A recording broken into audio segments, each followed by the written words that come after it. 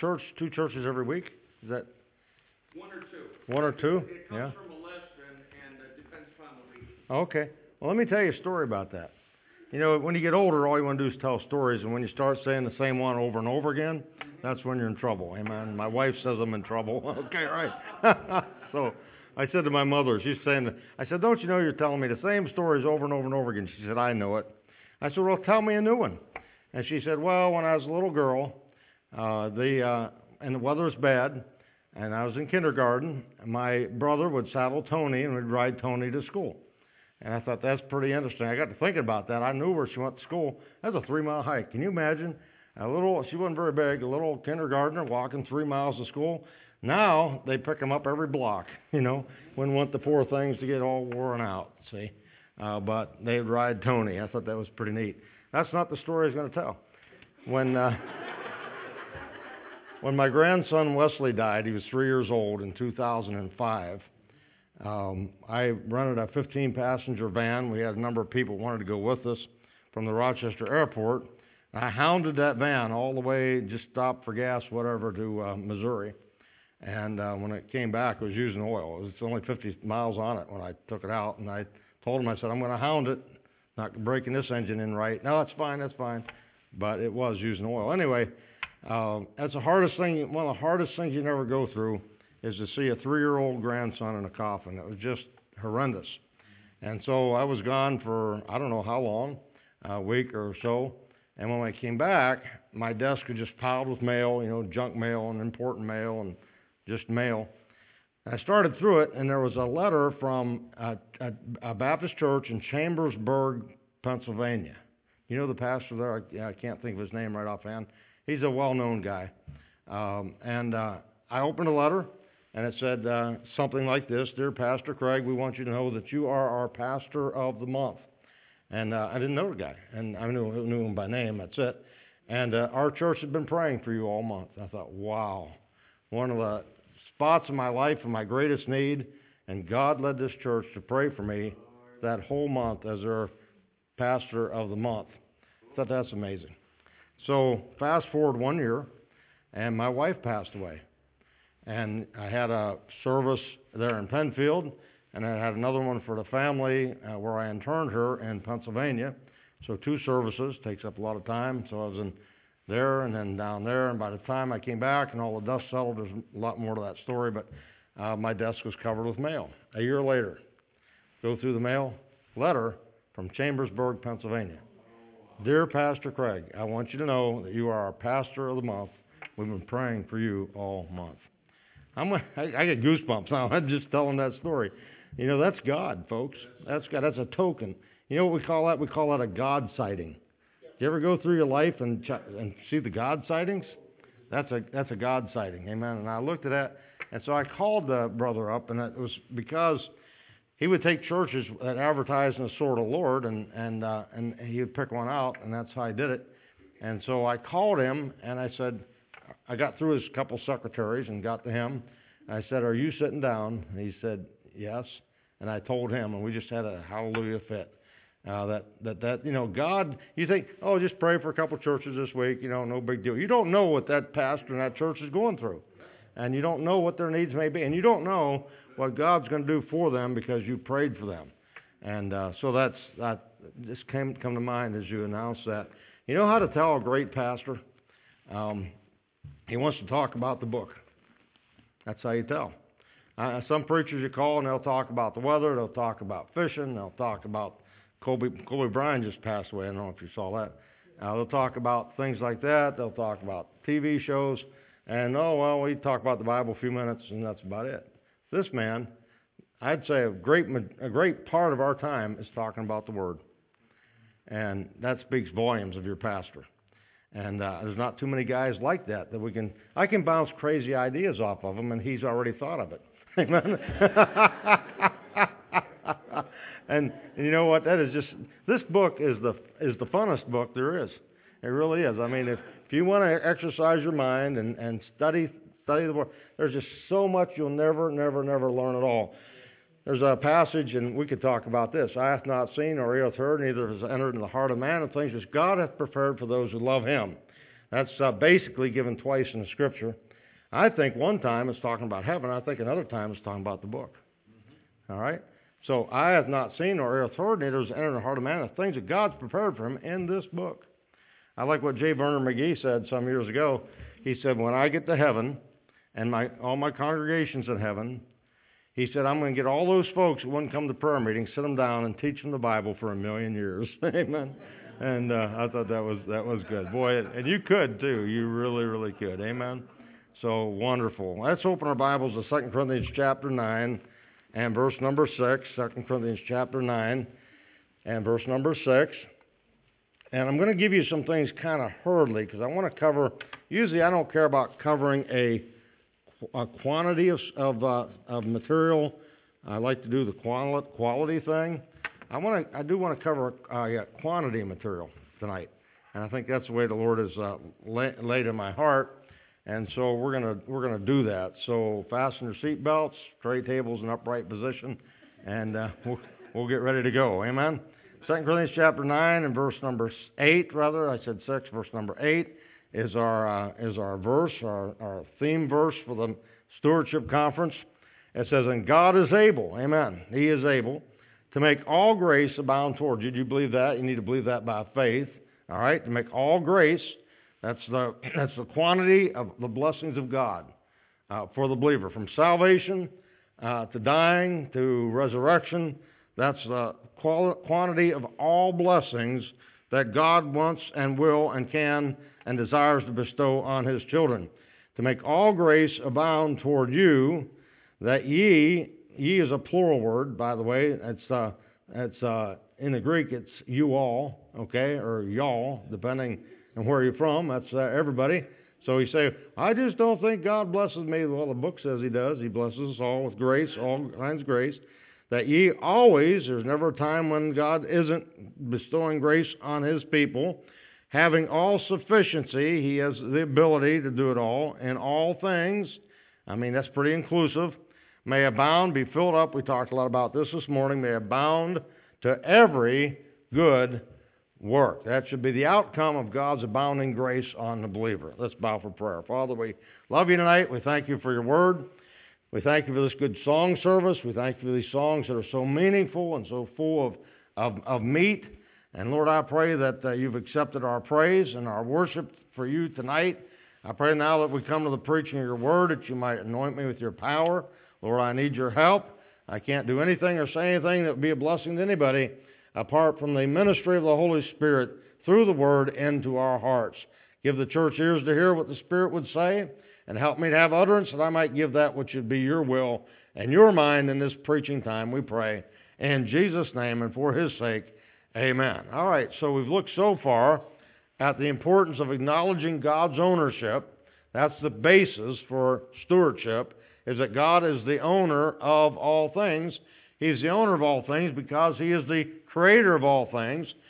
He's the owner of all things because he is the sustainer of all things. Everything that is came from nothing. And it came from nothing by the power of the Word of God. And then everything that exists does not go back to nothing because it's upheld by the power of the Word of God. So it's the Word of God that creates and sustains, and it's the Word that comes from God. Therefore, God is the owner of all things. And because he's the owner of all things, then we're just borrowing it. We're just borrowing it. This world we live in, we just borrow. You say, I own my home. No, you don't.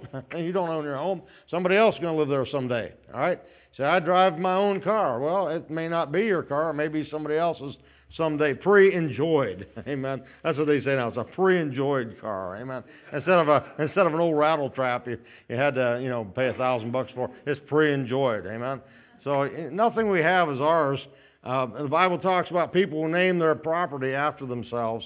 And in a generation or so, nobody even knows, what it was named.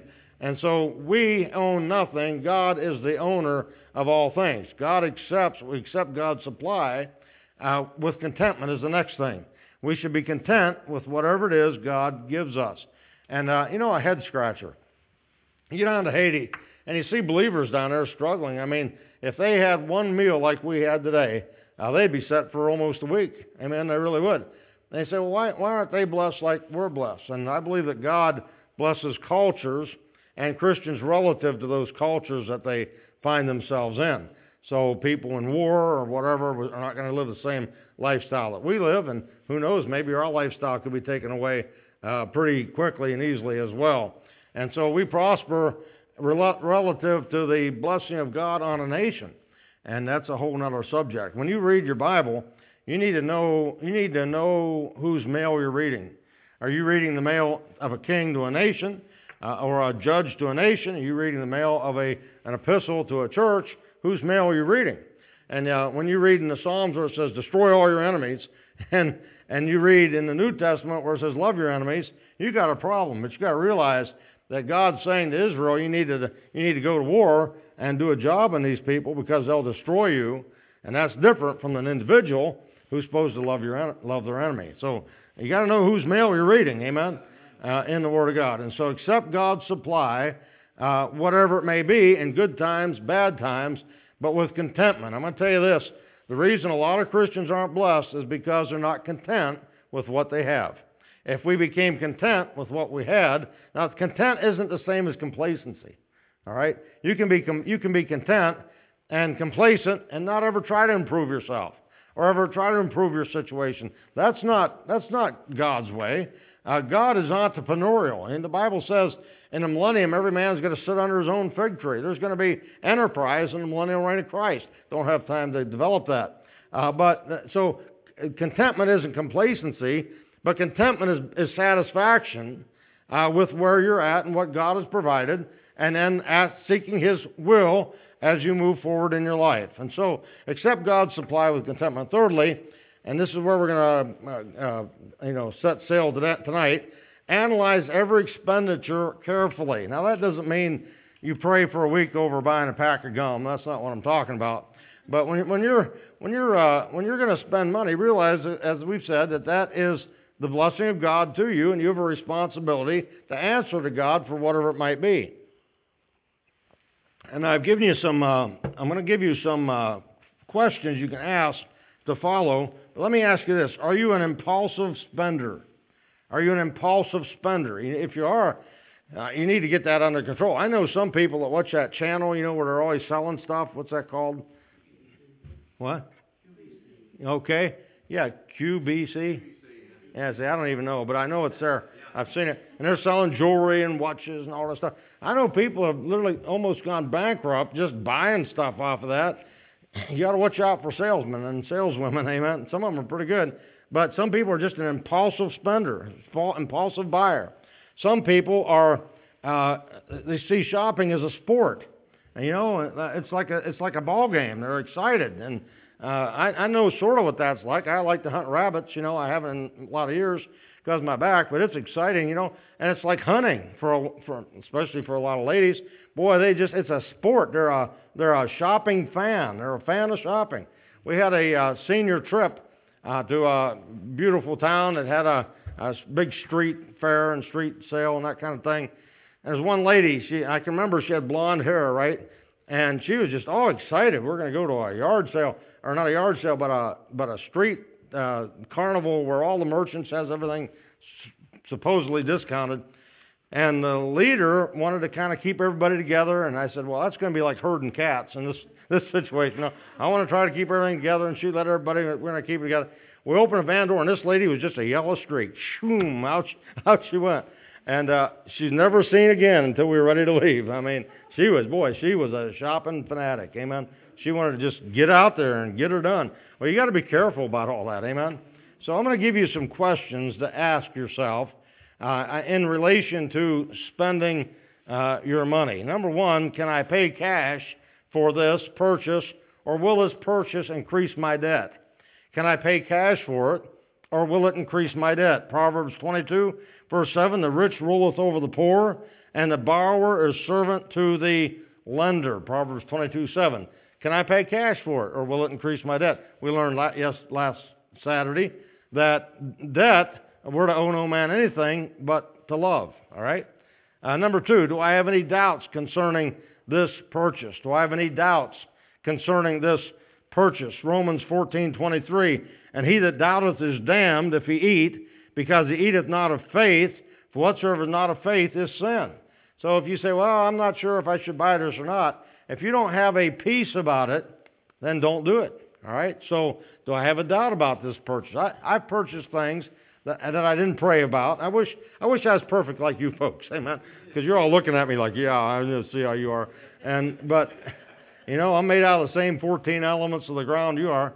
And I've purchased things that I shouldn't have and had no end of trouble with it. All right? So, boy, I want that car, and it just breaks down. I had a car, I don't think I ever put a full tank of gas through it without doing something to it. Amen? So, did you pray about it? Or do you have any doubts about it? Number 3, have I given God opportunity to supply it without debt? Have I prayed about it? Lord, maybe you have a car for me or whatever it might be. Maybe you have something, a blessing for me. And Lord, I'm going to give you the opportunity. You know what? If you pray about it and God gives it to you, then that's a prayer of praise. Amen? That's something to let others know that God answers prayer and He meets needs. And I don't do this anymore, but I used to keep track of my prayer requests and answers and dates to that.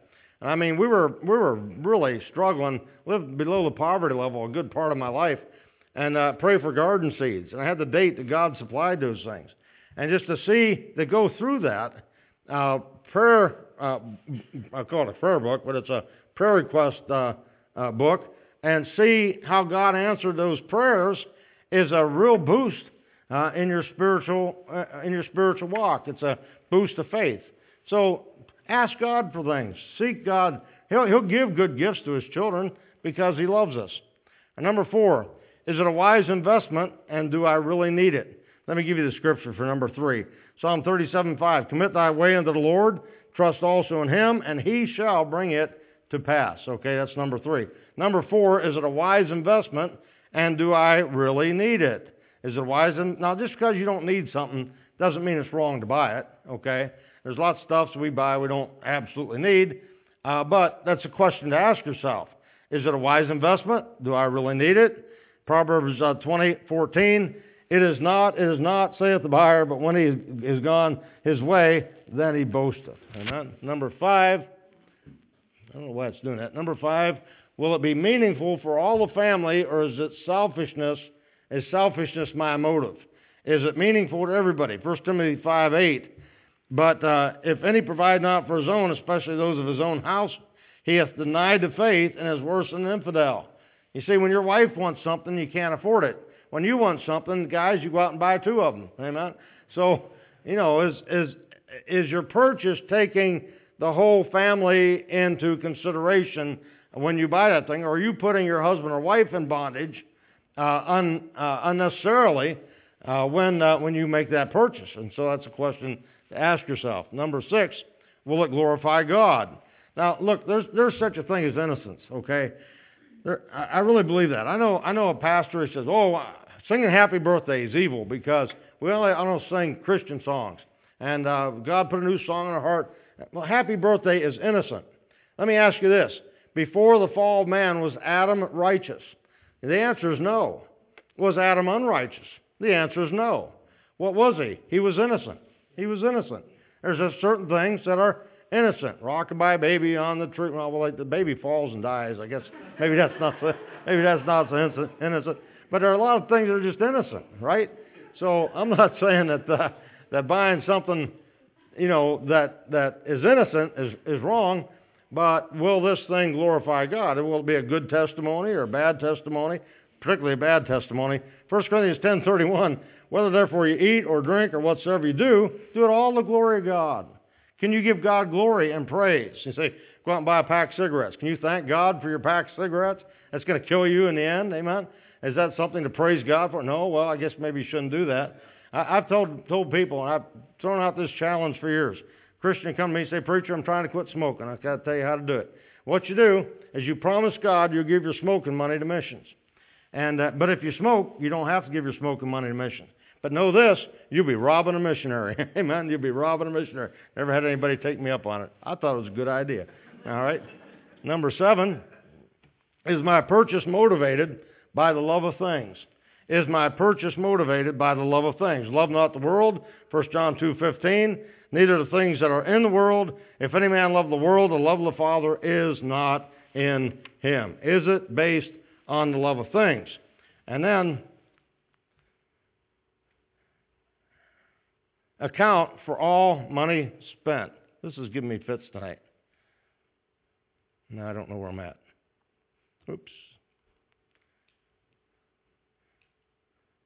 Oh, I know I'm too far. Yeah, account for all money spent. We're going to give account, and I've talked a lot about that, so I'm not going to belabor this. But we give account of every idle word.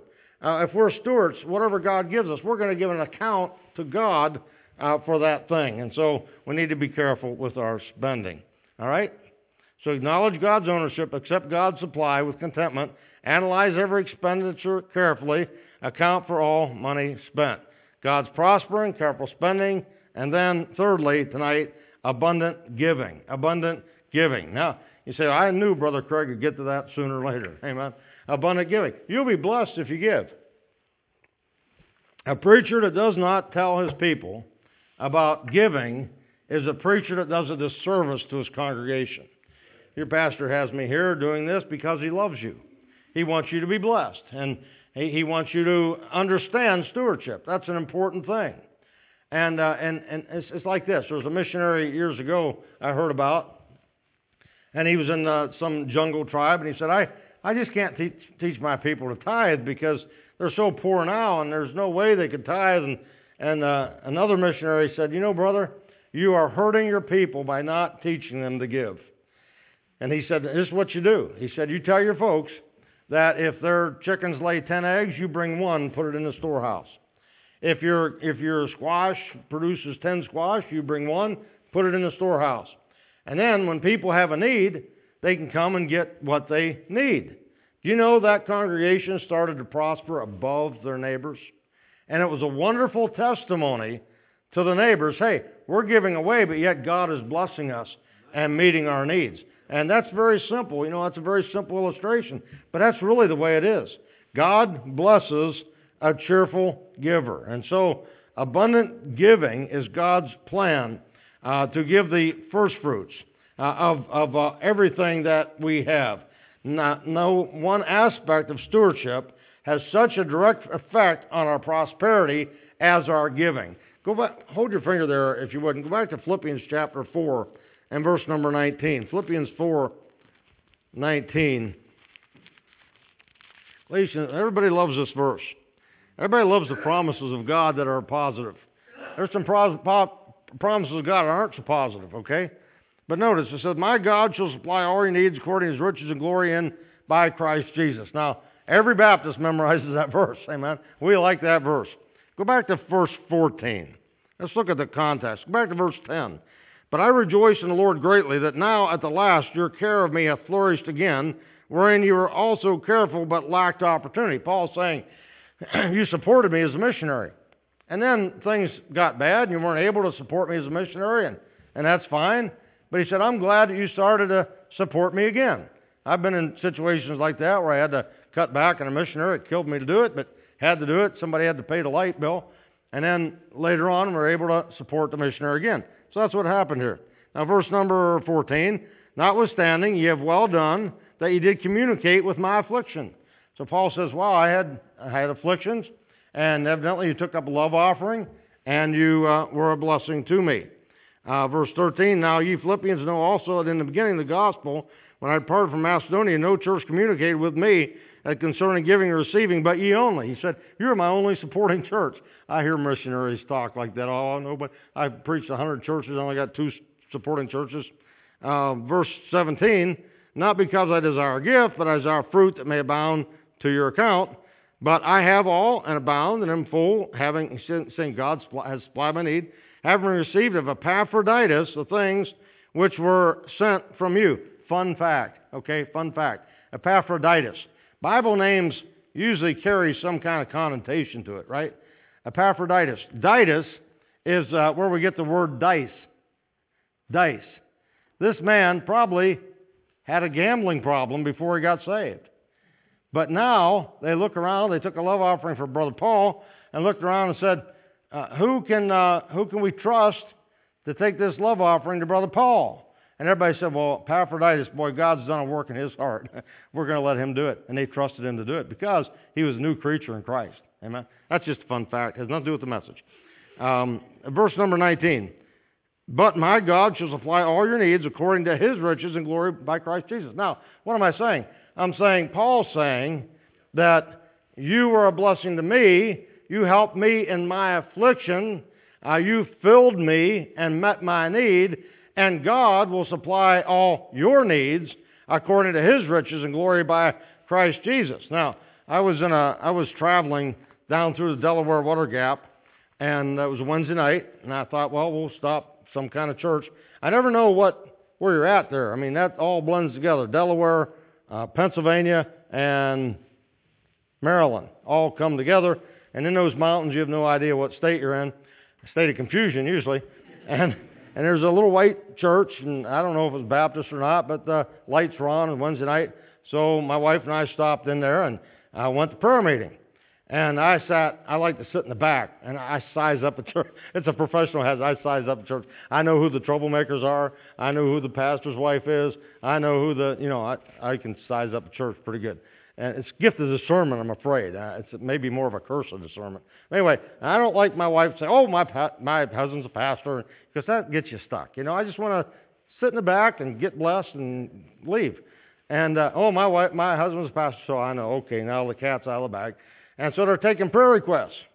And I just knew that I was going to be the guy that has to pray for all the prayer requests. I shouldn't say have to, but I don't know anybody, And so it's kind of hard to pray for people when you don't know them and stuff. So I'm writing down names and, taking the prayer requests because I know it's going to be me. And everybody's out of work. This is a lot of years ago. Everybody's out of work. The Smiths are out of work. Joneses are out of work. This. And so I said, Lord, now, and I listed the names. I said, now, Lord, I pray that you'd bless these folks that are struggling financially as they have blessed others in the past. Well, up to that point, we had a lot of amens and yeah-mans, but at this point, you could hear a pin drop. If you expect God to bless you when you're down, you better be blessing somebody when they're down. That's what Philippians 4:19 says, if you look at the context. I mean, it's fun to pull a verse out of context, say, God's going to take care of me, and he will, but, not like if you've been blessing others. We had a family down the road from where I lived, and I know nobody was there, okay? And they were having a hard time financially. So I said to my kids, I didn't write a check. I'm going to put $50 in an envelope, and we're going to go down there and we're going to put it in their mailbox, okay? Now they live maybe, 2 miles or something down the road, maybe 3. So we went down, put $50 in their mailbox, and came back, and I said, well, mailman's been here, let's get our mail. Would you believe there was an envelope with $50 in it, unmarked, for the Craigs? I'm serious. And you know what kind of a witness that was to my children? You give, God gives. You give, God gives. And that's exciting, by the way. That's exciting. When I was in Bible college, I refused to go into debt. I worked sometimes full-time, preached out somewhere almost every weekend, but there was somebody, or maybe more than one, in that Bible college that would sneak money into my college mailbox. And you had to go across the dining hall to get the mailbox, and you better believe I almost always went to the mailbox before I went to the cafeteria. And that's saying something for me, because I like to eat, amen. My wife knows I like to eat. And I'll bet you there was somebody watching. When I pulled that out of that mess, and they got a blessing, and so did I. I mean, we need to meet the needs of others, and sometimes the wants of others as well. And so, abundant giving, very important part of stewardship. Luke 6:18, it says, "Give, and it shall be given unto you, good measure, pressed down, shaken together, running over, shall men give into your bosom." It's not like it just rains down from heaven. I mean, that could happen, but it's men, people, will give unto your bosom, for with the same, now get this, for the same measure that ye meet withal, it shall be measured to you again. That same thing as Philippians chapter 4. Honor God with the first fruits. This has been a biblical practice of God's people actually since Abraham, or even I think before Abraham, to the present, giving the first tenth of the increase before the Lord as an act of worship. You know, no one in the Bible came before God without a sacrifice in the Old Testament. And this matter of tithing is not a legal issue. Somebody says, well, tithing, that's under the law. No, Abraham paid tithes. You know, Melchizedek was a Baptist. Moses was a Presbyterian. You know how I know that? If you just studied the Hebrew, you'd know that, all right? Moses needed money to build the tabernacle. He said, you all give. They gave more than they needed. Moses sent it back. No Baptist would ever do that. You'd lose your ordination, brother, if you did that. But Abraham takes spoils of his enemies, and a Baptist preacher shows up. Amen. His name was Brother Melchizedek. And he took tithes, Abraham. Now you say, well, tithing's not in the New Testament. It talks about that in the book of Hebrews, which is New Testament. Also, Jesus talked about tithing. He talked about the hypocrisy of the Pharisees, and he said, you tithe the mint and anise, but then he says, these things you should have done, but you left the other undone, mercy and justice and so forth. You should do this. You should tithe the Pharisees. Abraham and Jacob, we know that Jacob promised God that he'd start tithing.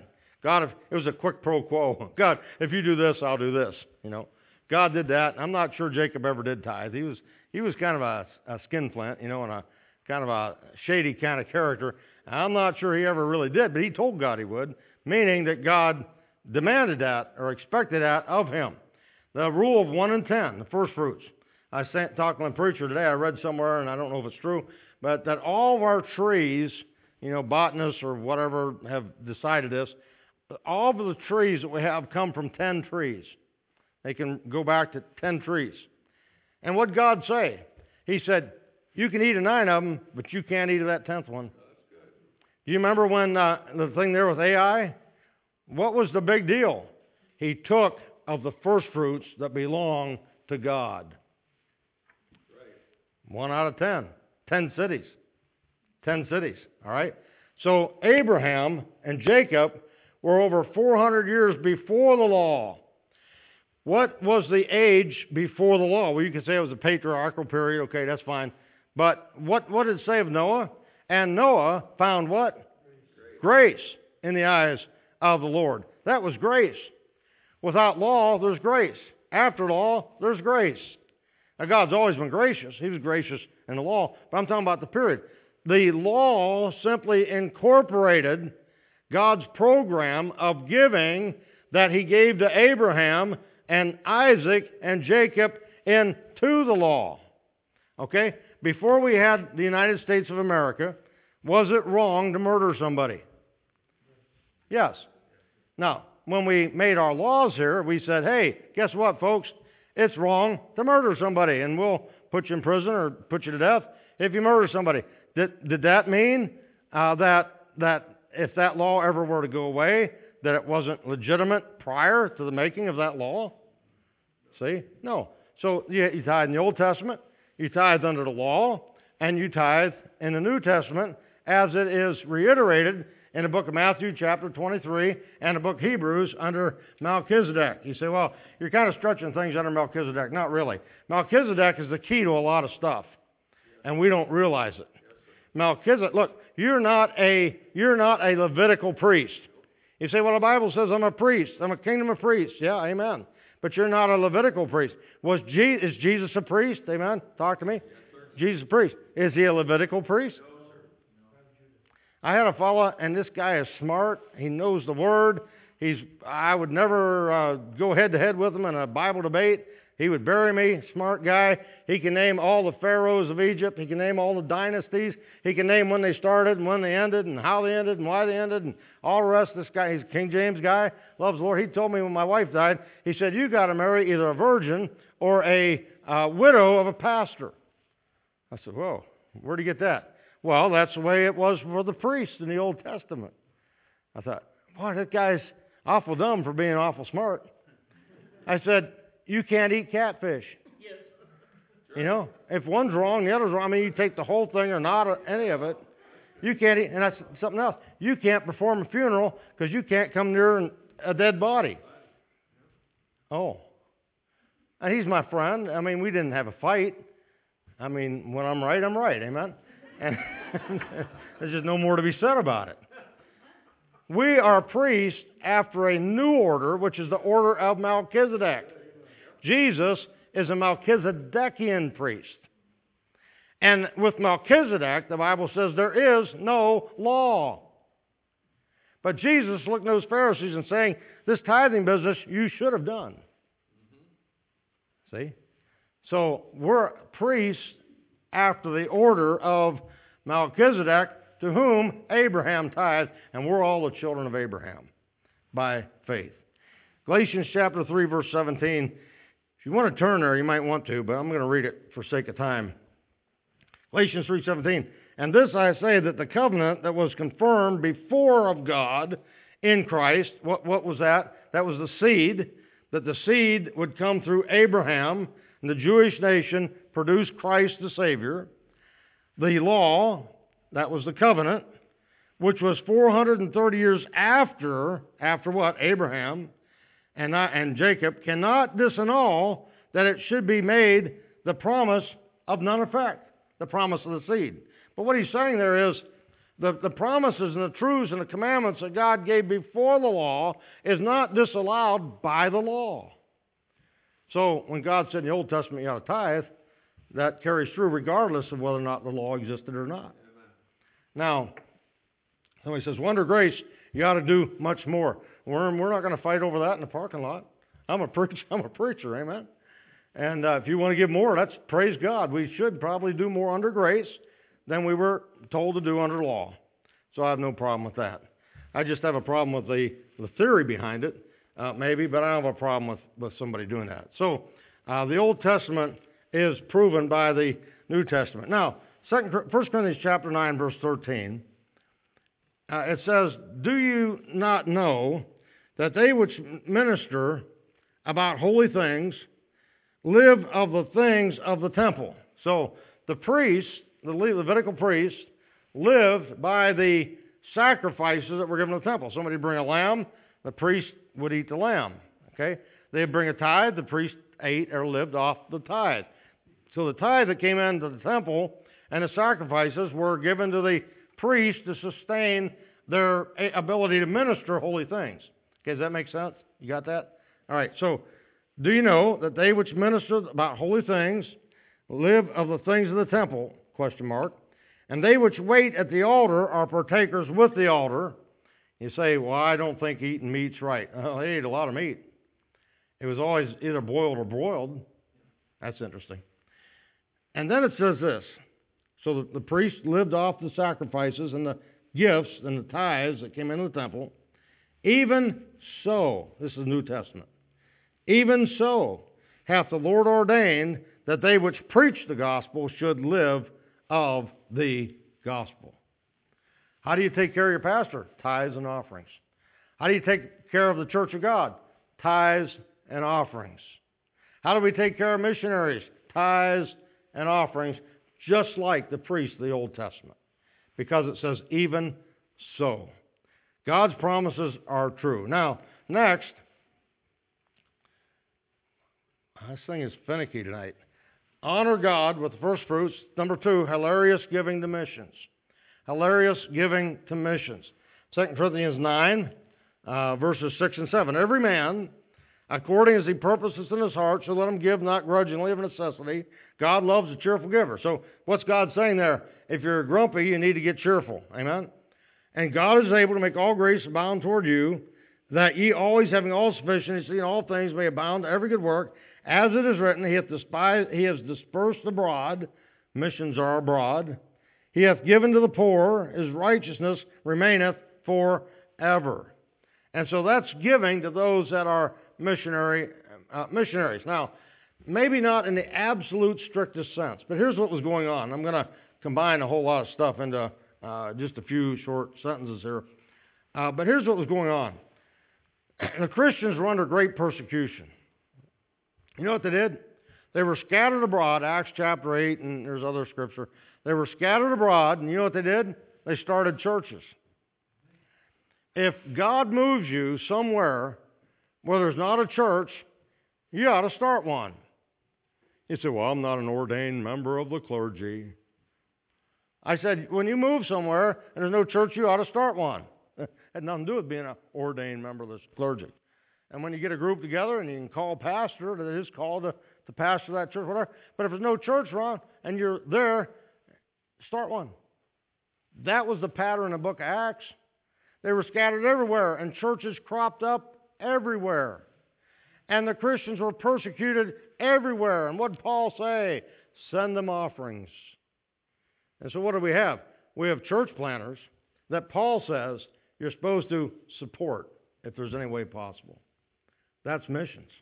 And that was the birth of modern day mission philosophy of giving to missions. Now, so how do we do that? Well, first of all, we do it by faith. I think that's another slide.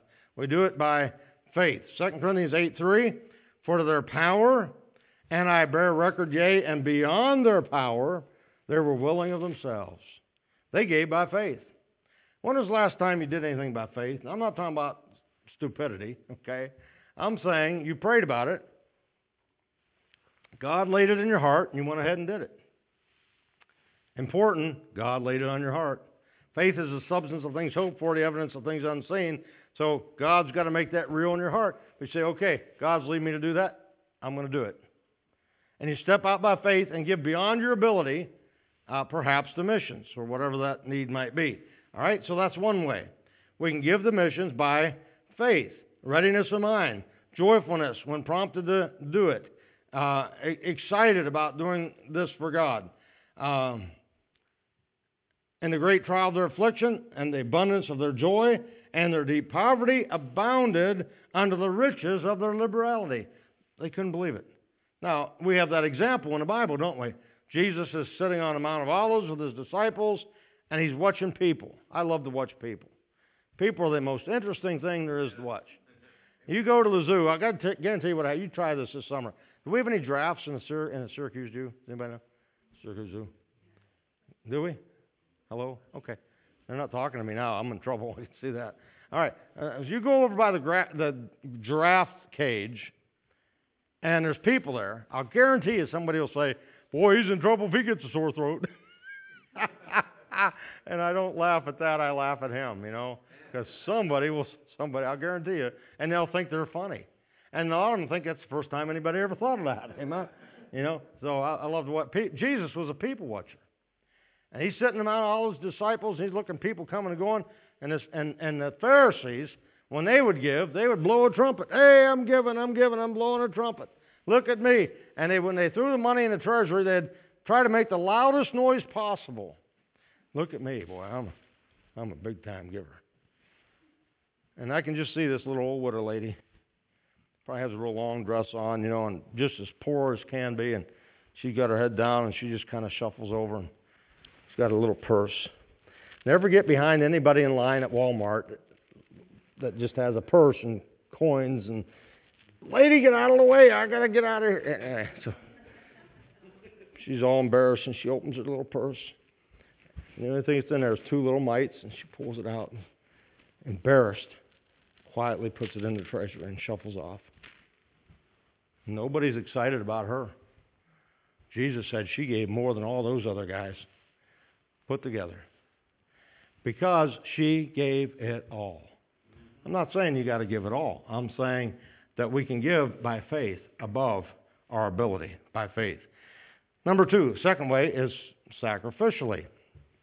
2 Corinthians 8 and 11, I speak not by commandment, I'm not commanding it, but by occasion of the forwardness of others, and to prove the sincerity of your love. And so they gave by sacrifice, and that showed their love. Thirdly, from their abundance. We give from our abundance. And that's where most of us are at. We have a little extra, we give it. 2 Corinthians 8:14, but by our equity, that none at this time your abundance may be a supply for their want, that their abundance also may be a supply for your want. See, you give to them, God will give to you, that there may be equality. All right? So you give, God gives to you. It really works that way. It really, really does. I used to have every year a double tithe month. If you don't tithe, start for 1 month. God doesn't bless you, don't. You say, well, that doesn't sound right. It says, prove me here what saith the Lord. It's the only place in the Bible where God says, test me is when it comes to giving. Prove me, saith the Lord. And I say, prove God. And if you tithe for 1 month, double tithe. I'm not saying you got to double tithe all the time, but for 1 month, double tithe. And we usually had a project, need a new carpet or whatever. Not always, but the double tithe.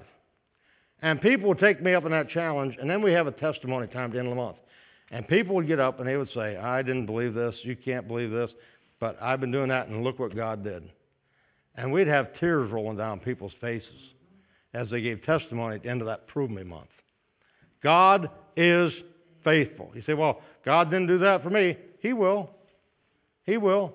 You don't always harvest your oats the day after you plant them. But I'll tell you what, it was amazing. It was amazing to see testimony after testimony after testimony after 4 weeks of proving God that God is faithful. It was amazing, amazing. I mean, it just took my breath away, and I believe it. I didn't have to prove it to myself, but it was really exciting to see it actually happen. Acts 4:33 through 35, and with great power gave the apostles witness of the resurrection of the Lord Jesus, and great grace was upon them all. Neither was there any among them that lacked. For as many as were possessors of lands or houses sold them and bought the prices of the things that were sold and laid them down at the apostles' feet. And distribution was made unto every man according as he had need. There's no lack in the church. That's not communism, by the way. That was God laying in the heart of people to do things, and they did it. It's neat. It is so neat to see God lay on somebody's heart to help somebody else. And notice what it says. There was great grace upon them. Great grace. God makes up. God makes up for. So there was no shortage. There was equal distribution, and there was abundance in their life. All right? And then I'm winding down. Help others from your abundance. In the book of Ephesians 4:28, let him that stole steal no more. Okay, that's good.